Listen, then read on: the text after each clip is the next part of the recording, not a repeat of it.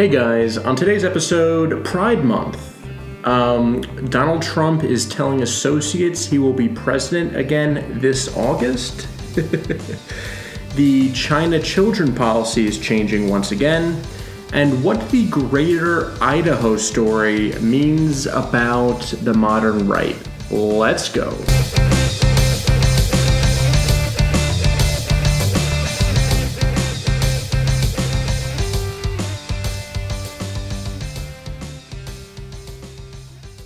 Yes, hello one, hello all, and welcome to the Politics Mostly podcast. I am your host, Peter Ramirez. Happy Pride Month to my listeners. June 1st. Where were these companies when being pro-LGBTQ actually meant taking a stand? Where were they? When it could have been more help for them to stand up for the LGBT community. Corporations are feckless. You need to remember that. They will spit into the wind and see which way the wind's blowing before they, take their big toe and step into the sand.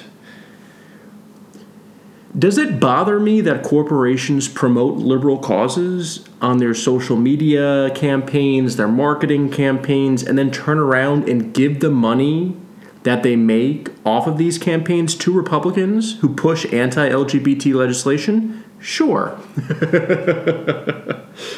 I think we remember the Nike example I used, maybe that was like 10 episodes ago, where in the same fiscal quarter that Nike ran the Colin Kaepernick ads, they gave to Republicans on like a 10-to-1 ratio. A group of historically targeted people by the government for persecution, who were denied basic human rights, legal protections, the rights to adopt children, inherit money from loved ones, fired from jobs, all those things. They get a month to celebrate their love, their accomplishments to this great country, to raise awareness for difficulties they still face. It's really the least the government can do. And what's the reaction from people? Hate. Which says so much more about you than them. People are bothered so easily, triggered so easily. It's like Cheerios cereal saying, hey, happy LGBT Pride Month. We're donating to a charity that prevents trans youth from killing themselves. And the comments are like, I'm going to light my Cheerios on fire in protest. People suck. Like I said, it says more about, if you get triggered by that their logo is the rainbow color for the next month. I mean, you could be triggered by that because it's not authentic and they're giving financial benefits to politicians that promote anti-LGBT causes, but don't get triggered that, hundreds of years into this great country, we're finally being nicer to the LGBT community. Because that's just take a deep breath, guy. Take a deep breath.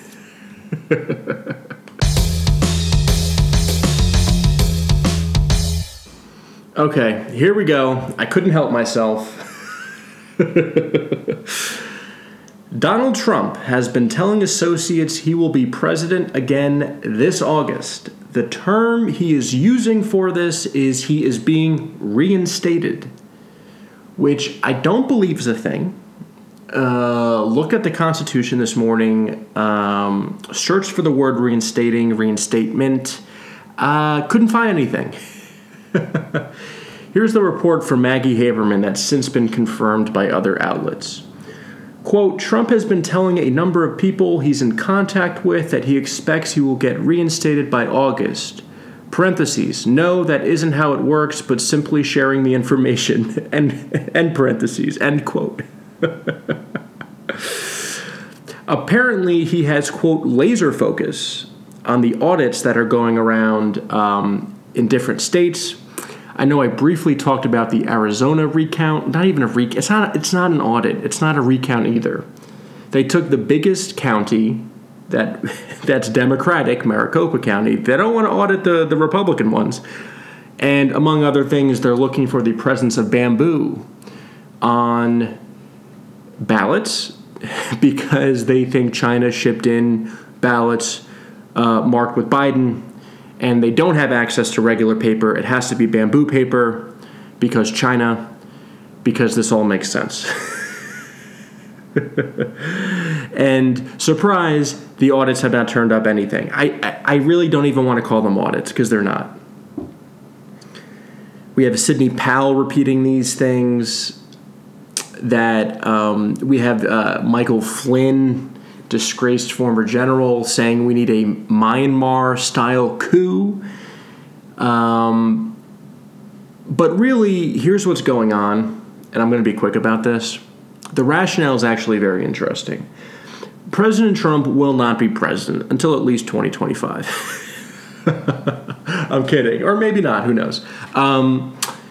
There is zero chance this man is reinstated. He lost. Biden's president. I don't know what's going on with the right. There is no reinstatement happening this August. The rationale is actually legal, not political. Trump, there is, as I talked about, I think 2 episodes ago, there is a grand jury investigation. A grand jury has been impaneled to investigate President Trump, former President Trump, and his company. And like I said on that episode, there is a 99% chance that when a grand jury is impaneled, it results in an indictment. Okay? Those are not my facts, those are the facts.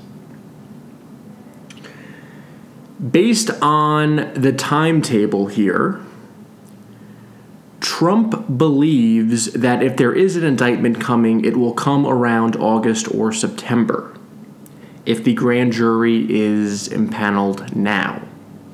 Okay? Trump wants to discredit that indictment, hypothetical indictment, we don't know what's coming, by saying it is all political. And that is why this August date has become very popular with the QAnon people. The reinstatement, if they say, he wants to become politically relevant again, go on rallies again, say he's going to be occupying the Oval Office again, so when this inevitably comes, he can just turn around and say it's just politics. Really, it's just crime. You don't get indicted politically, you get indicted based on evidence that a grand jury sees, based on witness testimony, whatever. We don't need to go down that road. So that's what's going on with Trump.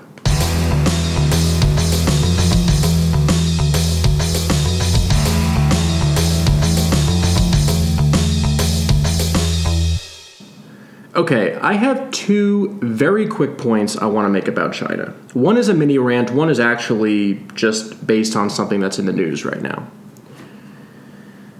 The first thing I want to talk about is why are Democrats now labeled by the mainstream media, or as the right calls it, the lamestream media, as being friendly to China? When did this happen? Celebrities apologize to China when they say something mean. When the fuck are celebrities fucking Democrats? They may endorse Democrats. I don't give a fuck what celebrities do. They're not the Democratic Party. Because from my vantage point, the GOP has been pushing free trade my entire life. Nixon opened up China to international trade.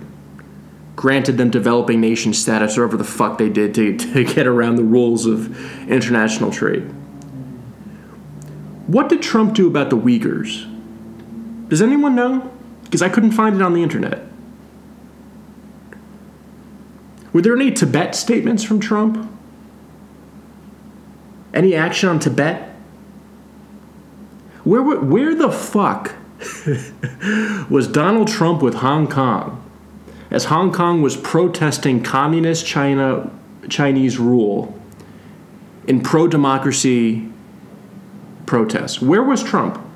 Was he in Hong Kong, shipping them weapons, releasing statements, offering refugee status to those being persecuted for pushing for democracy in Hong Kong? I was actually reminded when I was researching stuff for this particular point, and yes, it's because I do work for this podcast. I was reminded about the Tibet call. Not the Tibet call, excuse me, the Taiwan call. And I totally forgot about I remembered it at the time, but I totally forgot about it recently. One of the first calls President Trump took after winning the Electoral College — he didn't win the election, he lost by 3 million — after he won the Electoral College, was from the leader of Taiwan.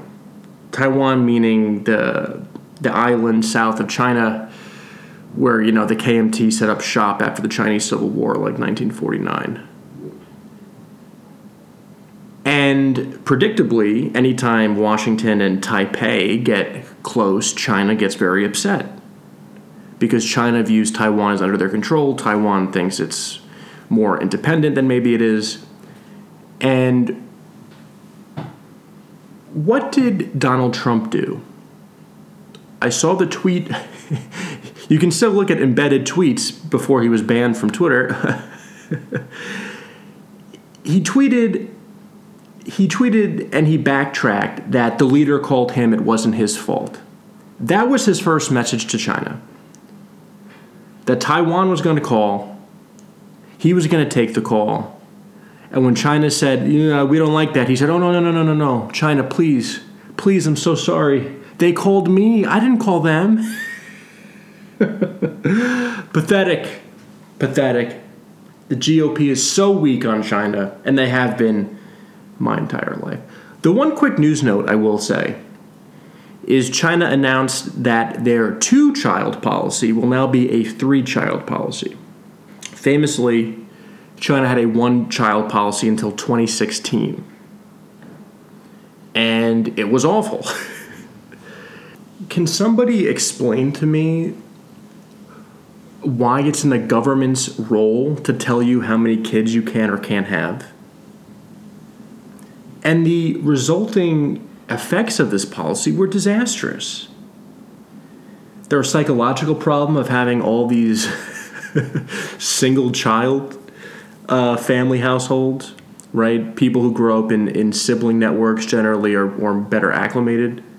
There was a sex imbalance, right? People were aborting females, and the resulting effect was there were just way more males than females.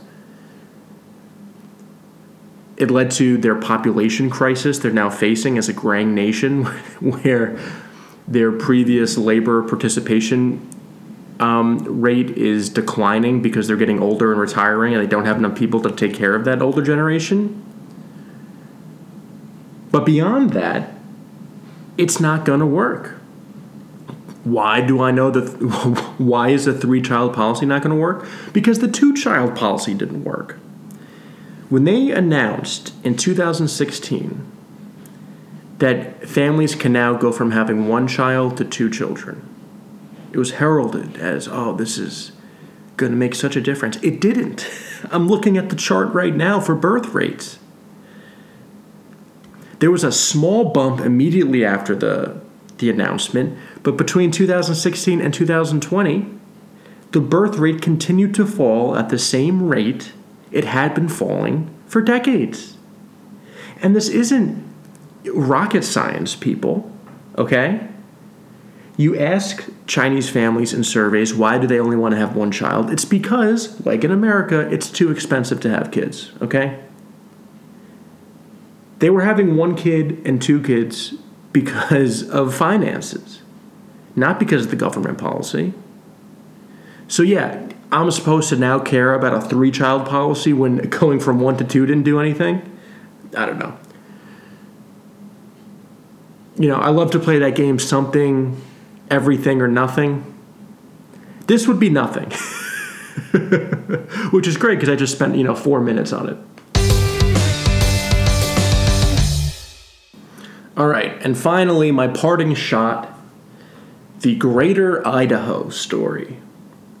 Any of you guys know what's going on with this?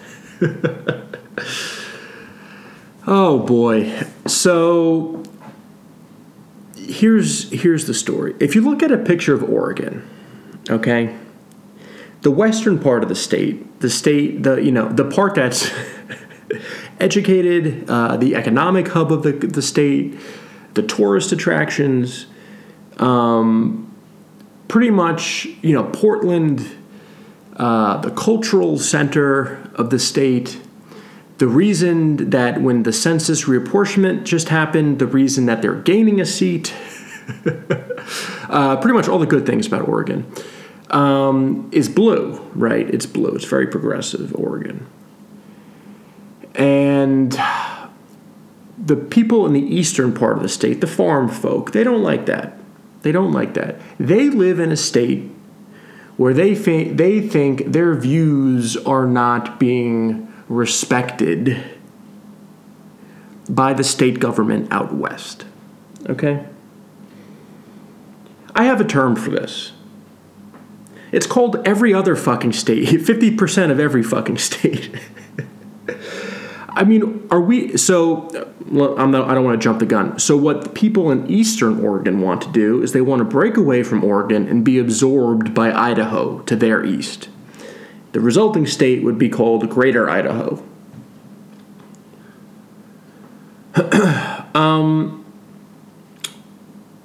Sometimes you live in a state, whether you're a blue person or a red person, where the state government is controlled by the other party. That's called living in a democracy. That's called living in a democracy. Sometimes you live in a country where the federal government is occupied by people you don't necessarily like or agree with. That's called me from 2016 to 2020. No, I did not say we should break away. I just started a podcast and started writing. And I realized that's how democracy works, right? I'm not redrawing state lines, seceding. And the reason I'm talking about Greater Idaho, first of all, don't go to Greater Idaho. Wait till it gets to Greatest Idaho. Then you can go. But the reason I'm talking about this is because it does shed light on something that's happening within the American right, which is increasingly getting batshit crazy, okay? This is not the first time this has happened. It's happening more and more frequently, where people in a state increasingly do not like their state government, and they're desperately going to neighboring states and saying, come absorb us. Come take this land. Because we don't like the letter of the political party next to the governor's name. That's what they're doing. This happened in Virginia. Virginia, historically, a very red state, very conservative state. The last 20 years, it's gotten bluer and bluer as it's gotten more educated and more economically prosperous. I wonder if there's a link there. So people in... Okay, this is going to get a little confusing linguistically. People in western Virginia, the western part of Virginia, want to be absorbed by West Virginia, a separate state, which is very Republican, very poor. I've shat on West Virginia many times on this podcast, and Arkansas. No need to do it again. But they want to escape, being in the 8th best state because there's a Democratic governor, and they want to go to the 50th best state. And this also happens with Texas a lot. Anytime, both times Obama won, like the first resolution in the Texas House was to secede from the Union. Not, literally form their own country.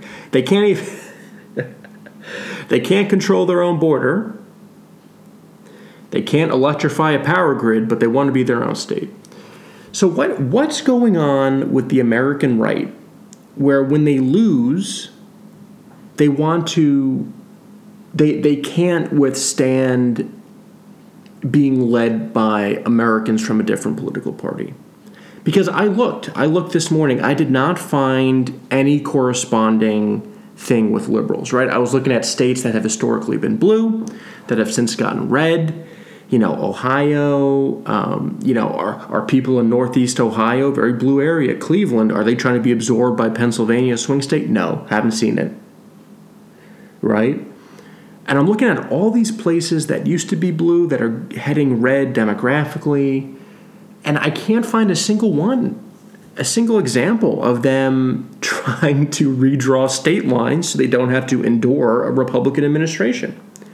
Nor have I seen any Democratic state try to break away from the Union when Donald Trump was elected president. I saw liberal people put on like pink vagina hats in March. People like me started a podcast. I did not see anything about seceding from the Union, redrawing state lines. I do not know why the right loses its mind when it loses. I really don't. Okay? Because they lost this past election, and while the election certification was happening, they fucking stormed the Capitol building as the Electoral College was being counted.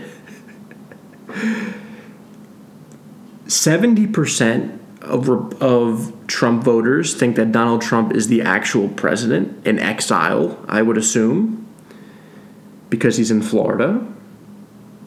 And you have all these states that don't like their government, and instead of voting or trying to change minds or just happily living in a state where the government is controlled by the party you don't vote for, are trying to redraw state lines.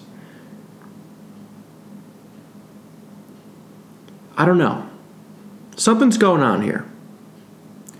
Something's going on here, and I'm drawn to it because it's not both sides, right? Because that's what happens with all these political discussions in America. It's, the Democrats are doing this, the Republicans are doing that. This isn't a both sides. This is a one side, their side. What the hell's going on? You lost an election, don't storm the Capitol.